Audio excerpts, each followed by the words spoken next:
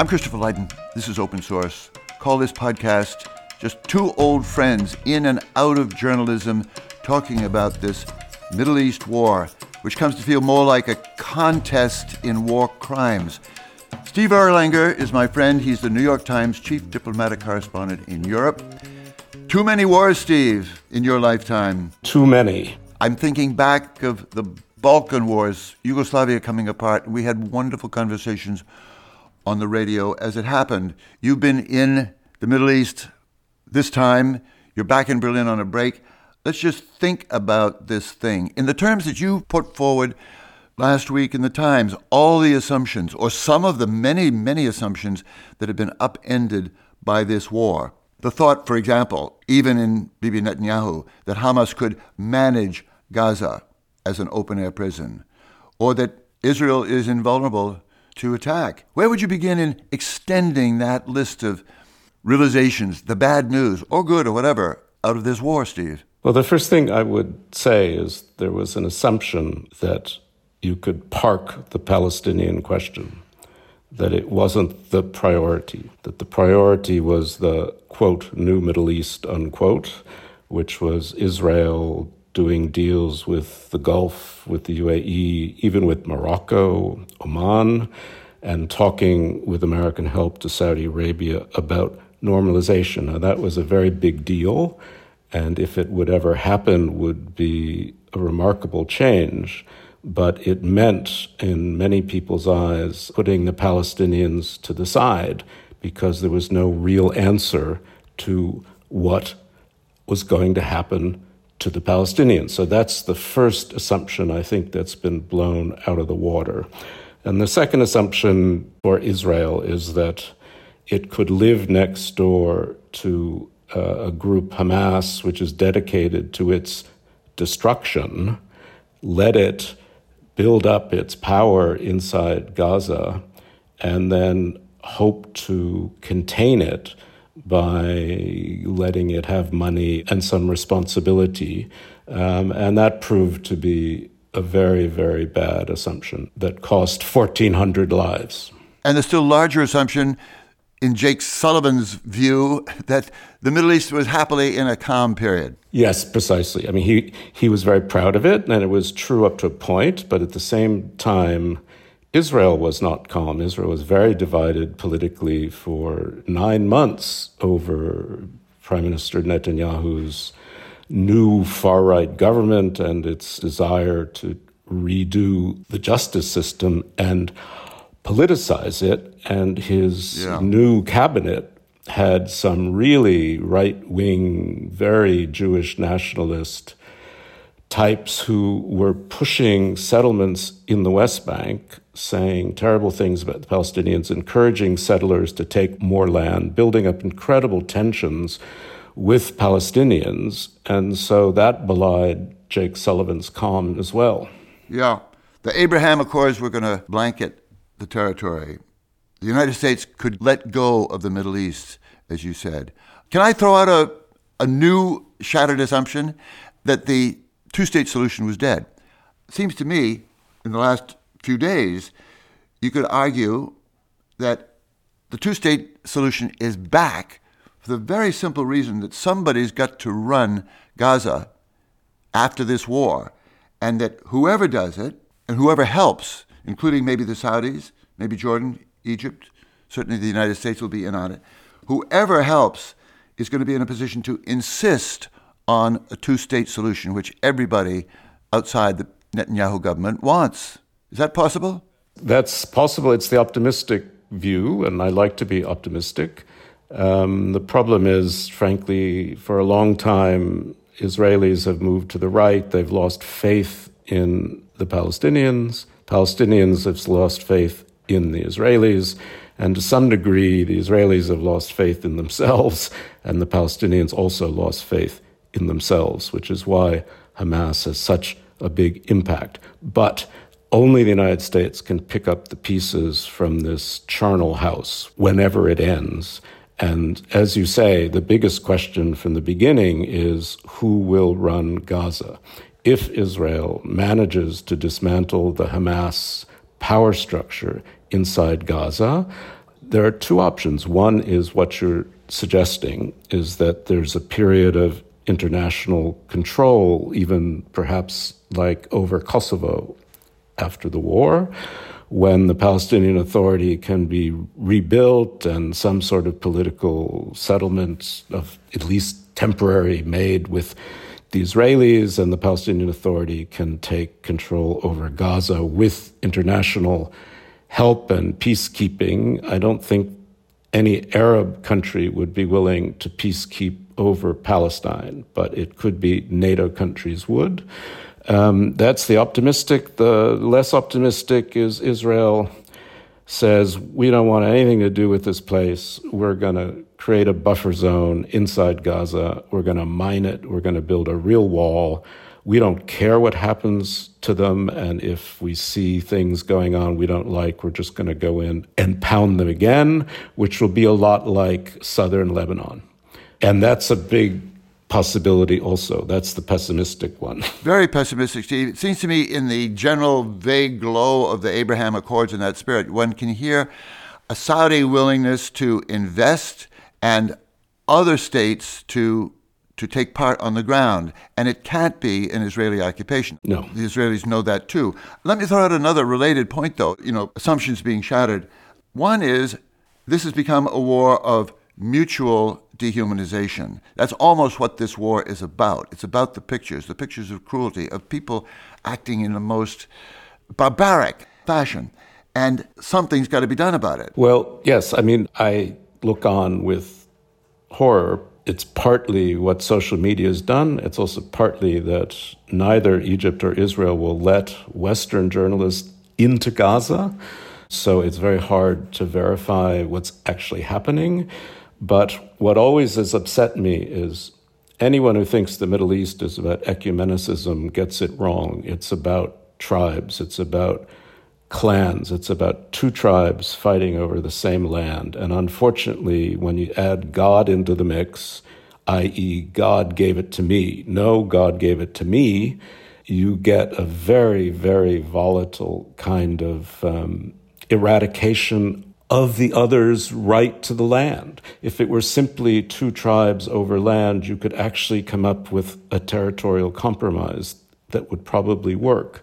But if you believe that Allah gave it to Muslims and Israel shouldn't exist, which is what Hamas believes, or if, as many ultra-right Israelis believe, God gave all of biblical Israel back to the Jews, including the entire West Bank, and so Palestinians don't exist, it's very, very hard to come up with any kind of compromise. And then, of course, you have this fervor over what I call a charnel house. I mean, the amount of death now is unprecedented. And the visibility of it and the face-to-face of it. It's appalling. I don't know any religious people that think God gave us the right to anything if that is the price. Not just the war, the disappearance of any notion of shared humanity. I agree with that. I mean, but in Israel proper, you have 1,200 civilians at least slaughtered in their homes. They're not settlers. I mean, these are Israeli citizens living in Israel. It set off a desire for an anger, an embarrassment, a humiliation, a desire for revenge, a desire to kill the people who killed them. Right. And the problem, as always with Gaza, is Gaza's an orphan. Nobody wants Gaza. The Egyptians don't want Gaza. Anwar Sadat didn't want Gaza back. The Jordanians don't want Gaza. Israel doesn't want Gaza. Somebody's got to rule and take care of Gaza. That's absolutely right. And in the meantime, one does worry about the old line, maybe it's Cicero, but I've always thought of it as a sort of Russian rabbi who said, we shall make a graveyard and call it peace. That was always ascribed to Tacitus. Tacitus, thank you. Roman historian. Thank you. And it comes to the point of criminal absurdity or absurd criminality that Israelis bombing the tunnels in Gaza may in fact be taking the lives of the hostages that were taken by Hamas in southern Israel. I mean, this is completely insane. And As I say, any child can recognize it. Something's got to be done. Let me go on to another sort of big point that we hadn't quite anticipated. Roger Cohen writes about it in the New York Times today, but is the incredible rise of anti-Semitism in Europe, and it's said to be out there, bubbling in the United States as never before since this war began. Roger Cohen writes that Jews in Europe are living in an atmosphere of fear that nobody quite remembers, a fundamental shift in the terms of existence, feeling helpless as never before. Who anticipated this? And how do we begin to cope with it? I don't know if I anticipated it, but I expected it. It's happened every time Gaza's been bombed. I mean, there has been an upsurge of anti-Semitism. Some of it is anti-Israel and not anti-Semitism. Some of it is pro-Palestinian, which is not anti-Semitic. But some of it is, at bedrock, a confusion between what's an Israeli and what's a Jew. And I think this is exaggerated, but it has also become more important since the 2008 migration crisis, when a lot of Muslims, young men from Syria and other areas of the Middle East came to Europe, who were very angry about the treatment of Palestinians who don't know much, to be honest, and they have changed to some degree the population. And I don't saying that's a bad thing, it's just true. I mean, Germany, for instance, most of its Muslims were Turks. Turks were pretty well assimilated. Now there's a big group of young, angry men who've come from parts of the Mideast that Israel's been in conflict with, and they are very, very angry about Gaza. I understand why they're angry about Gaza. And of course, you have this new notion of what is decolonization and who is privileged and who's on top and who's on the bottom, which adds to a very conflicted left inside Europe. You see this even in Britain inside the Labour Party. It's one of these moral choosing moments that has people very, very conflicted, I think. Can I push back a little bit on that, Steve? I'm very wary of people turning these war issues into identity issues. I remember George Bush, after 9/11, said in so many words, why did they hate us? Why did they do this? It's because we love freedom or some such. They're attacking us for who we are rather than what we do. I'd much rather keep my eye on what people are doing and deal with it that way. Do you know what I'm saying? Oh, I do, and I think you're right to push that. I mean, I felt even then, I remember having lunch with Susan Sontag like 2 days after 9/11.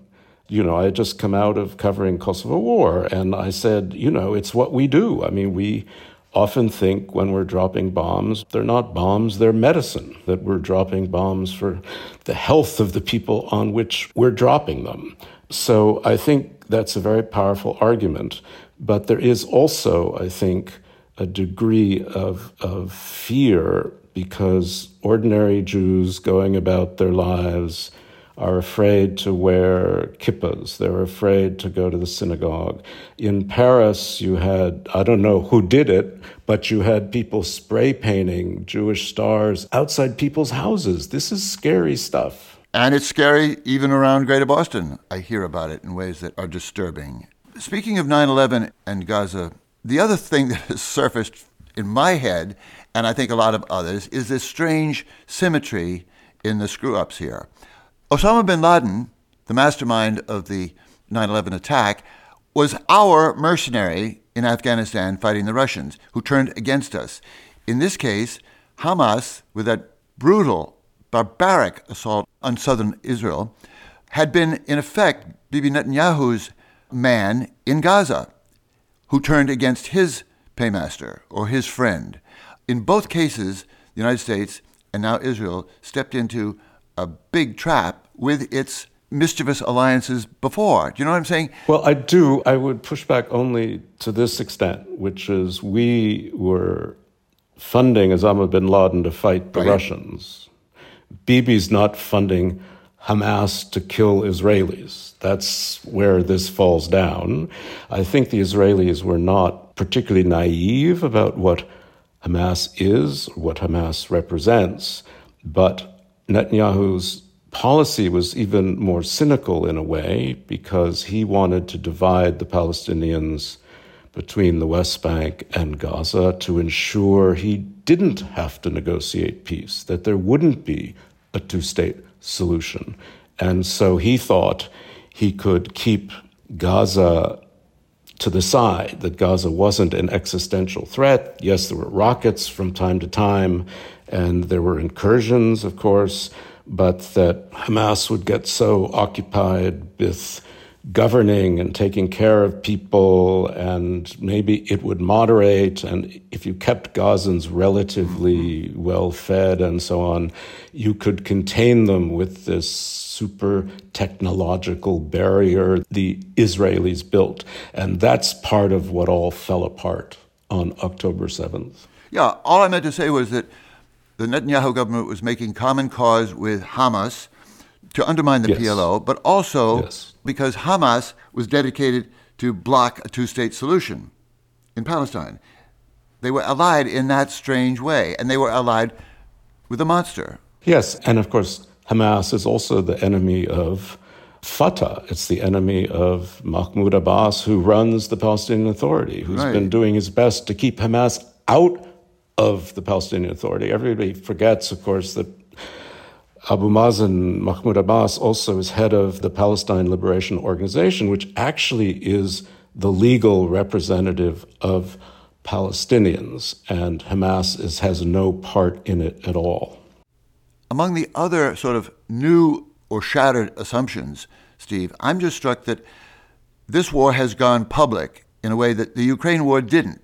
There was not much protest. There was minimal, if any, debate in Congress about what we were doing in Ukraine. But suddenly, this is an entirely different matter. There are street protests in Europe, and you've seen them, and there's a lot of action on campuses and on streets in the United States, too. The people and the street are back in the generation of foreign policy and argument. Where does that go? I think you've put your finger on something very important. I'm just curious whether the street is going to be back on any other issue other than this issue. I mean, this issue touches so many nerves. In America, as you know, I mean, foreign policy toward Israel is really domestic policy. Yeah. And domestic politics matter. And the Republican Party has very strong views about Israel, and the evangelicals have very strong views about Israel. And a lot of Democrats have very strong views about Israel. But what you've had for many years now, and everyone's written about this, is you have among younger Jews in America an increasing distance from this Israel that they don't really recognize. This sort of more far-right, more anti-Arab Israel, which is not the Israel of the 67 war, and it's not the Israel of the survivors of the Holocaust. It's become a Middle Eastern country, and it doesn't feel as familiar to a lot of young American Jews, many of whom are on the left and so feel like the Palestinians have been done dirty and support Palestinian liberation, if you want to call it that, or certainly a separate Palestinian state. And so in America, it's just different. And in Europe, it's different because the left is confused, but also Europe sees itself as defending a sort of notion of human rights. That's part of the European Union's purpose. And then, as I said, you have younger, different Muslim communities inside Europe that are much more active, that have been much more motivated by what they see on Twitter and Facebook and Telegram, so that they're living with what's going on in Gaza every minute, which wasn't possible before. Steve, speak about the assumptions that we used to make, and maybe will again, that the world is ours, basically, and the contests of interest in the future are with China. Russia, meanwhile, a player sort of somewhere out there. Yes. Those are the players and those are the issues.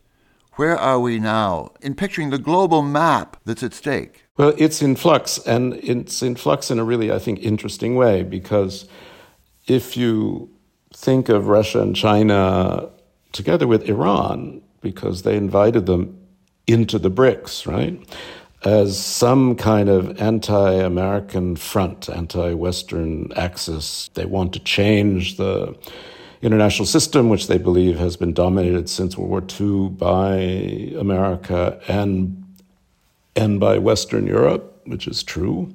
And so it's easy for them to put themselves rhetorically on the side of Palestinian liberation and on the side of the poor people of Gaza and the dead children of Gaza without actually having to do anything.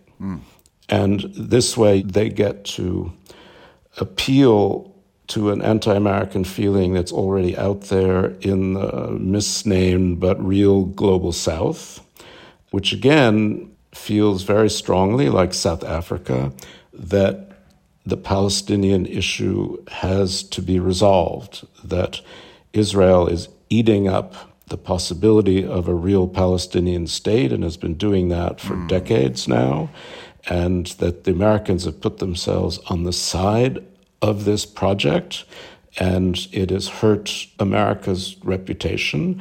And it's easygoing for Russia, China, but in another way, it's complicated, if you'll let me say this, for Iran, because Iran doesn't actually want a war with Israel. Iran supported Hamas, but I don't believe Iran gave Hamas the go-ahead to do what it did. Iran supports Hezbollah, which is massively armed in southern Lebanon. But Hezbollah exists to deter Israel from attacking Iran. Hezbollah doesn't exist to defend the Palestinians. They tried this in 2006 when Hassan Nasrallah, who runs Hezbollah, said later he regretted starting a war with Israel. That's not what Hezbollah is about. So Iran, though its rhetoric is go Hamas, in fact, it is very reluctant to have a broader war.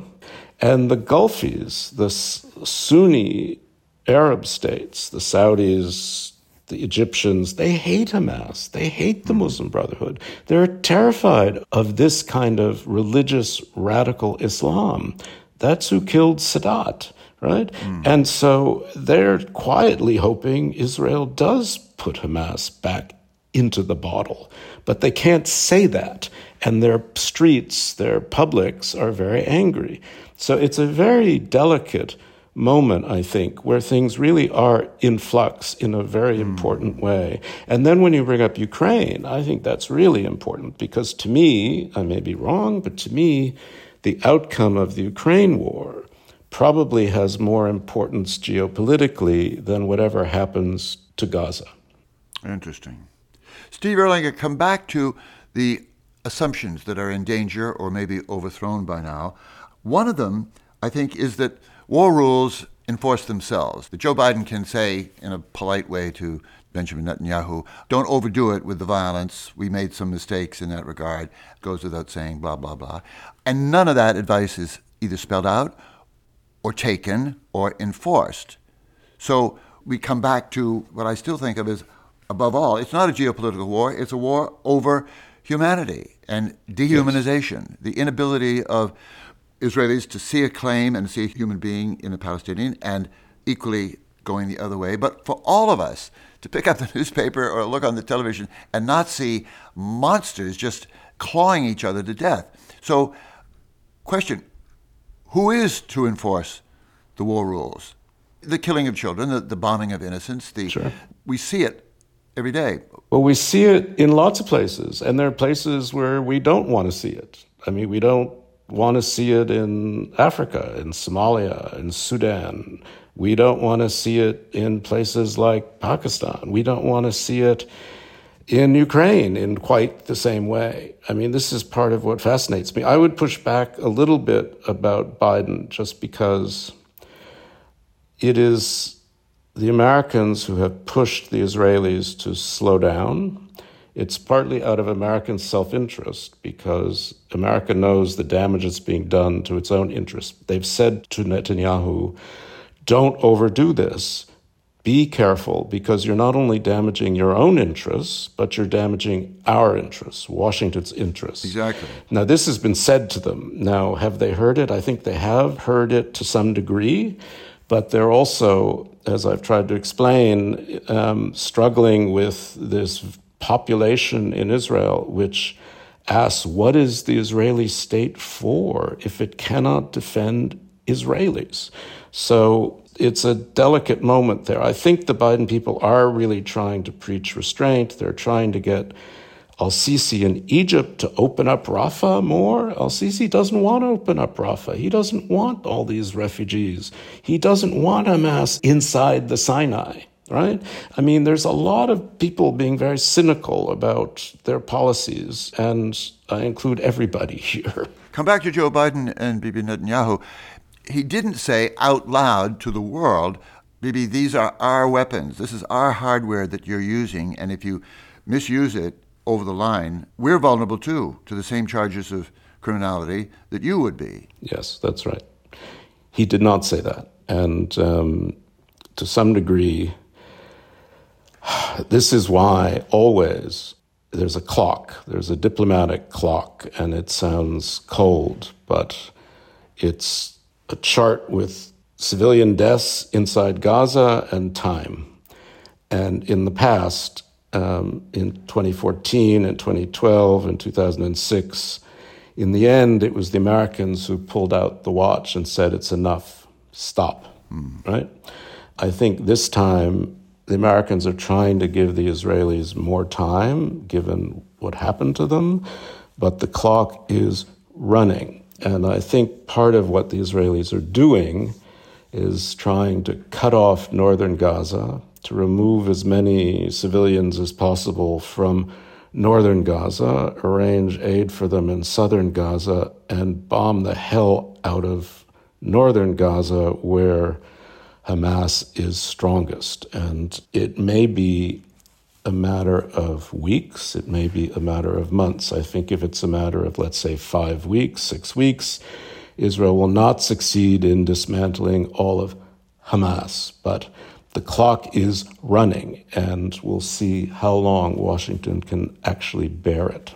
Steve, there's also a political clock. From what we hear, Bibi Netanyahu, there's a huge opposition to him.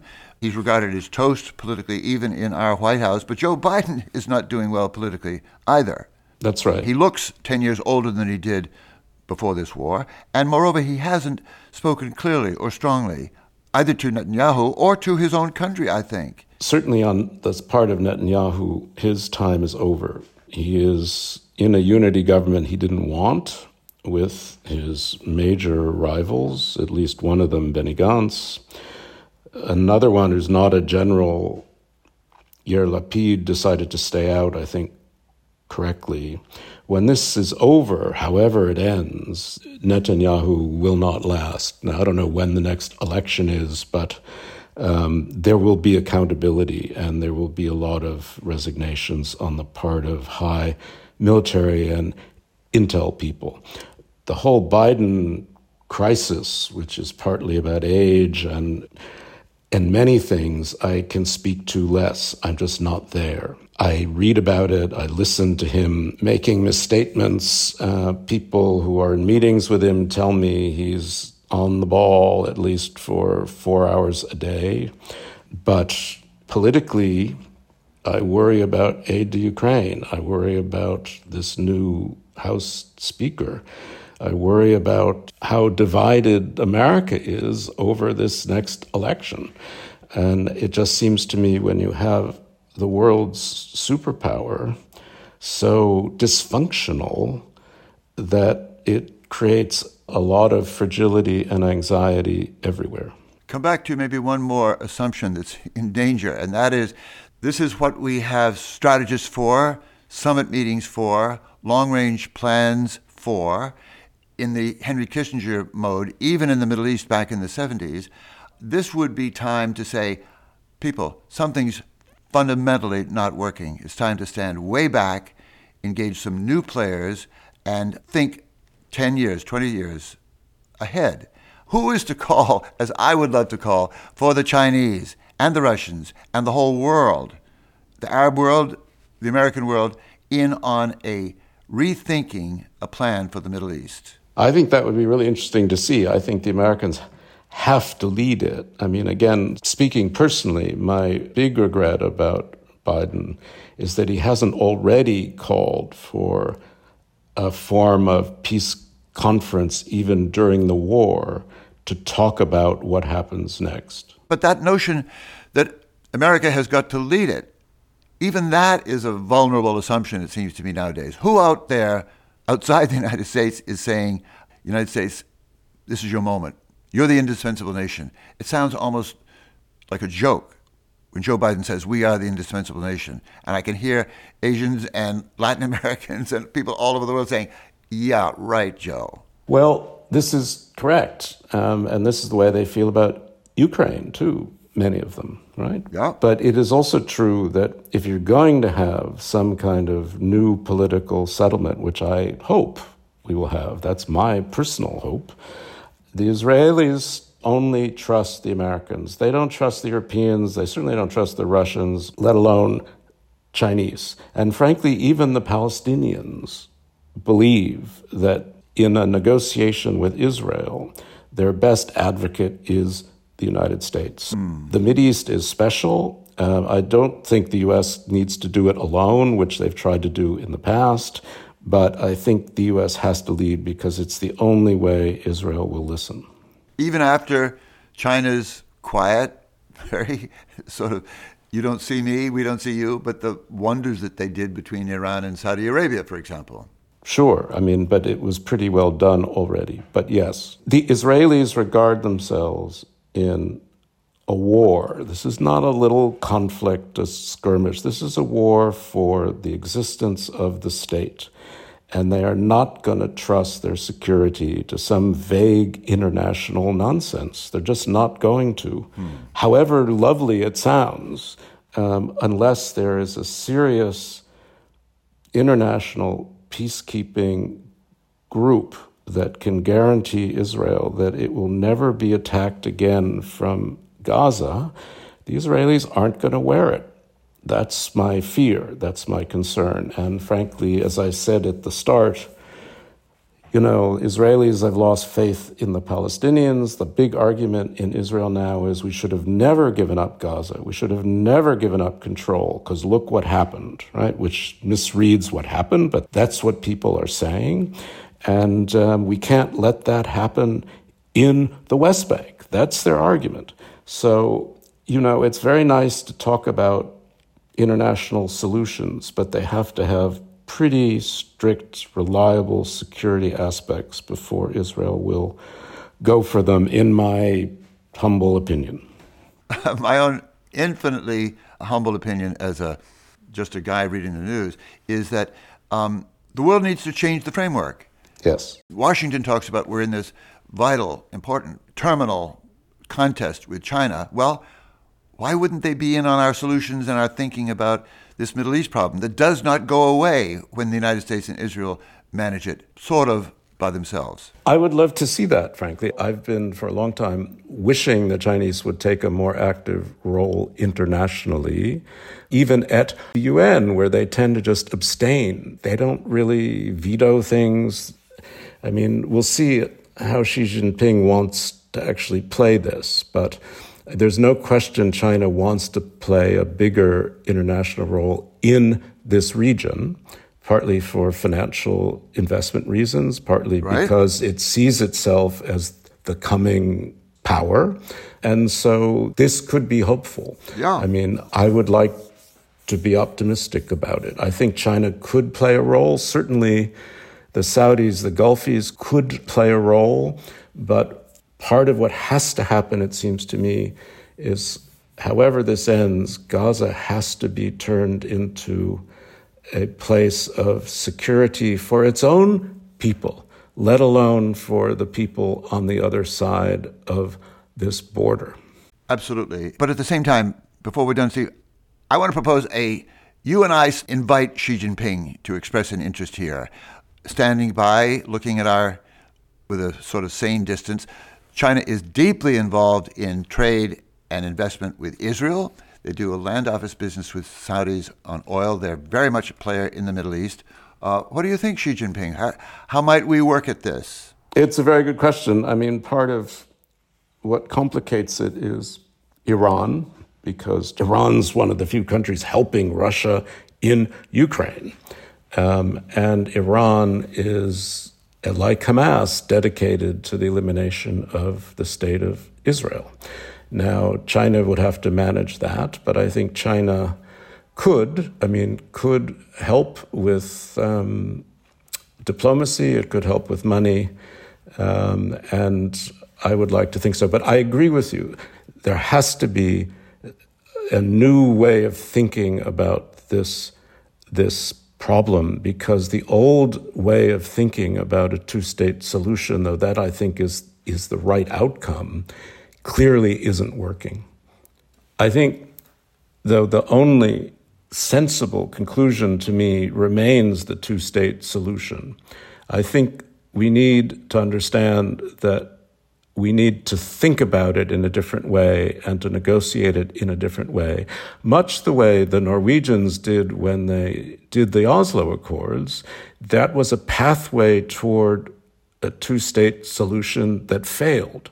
But there has to be a new means of thinking, including new players, new guarantees that are, as I say, can give the people of Gaza freer, more prosperous, happier life, because it has not been happy, because yes, Israel shut the door, but Egypt shut the door, and Hamas ran the place like a religious dictatorship. I mean, this was not a pleasant place to be.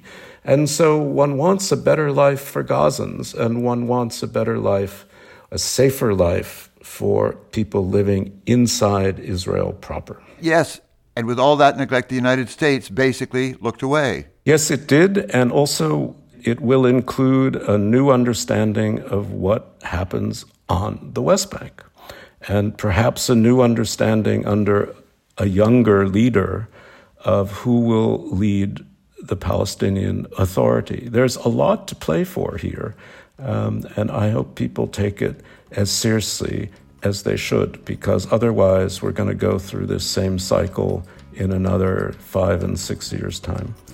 There has to be two states for two peoples. I mean, nothing else makes sense to me. Steve Erlanger, thank you so much for 4 decades at least of good friendship and years of marvelous correspondence. Steve Erlanger is the chief diplomatic correspondent for the New York Times in Europe. Steve, it's been a pleasure. We should do it again soon. It's been my pleasure, Chris. Thank you so much.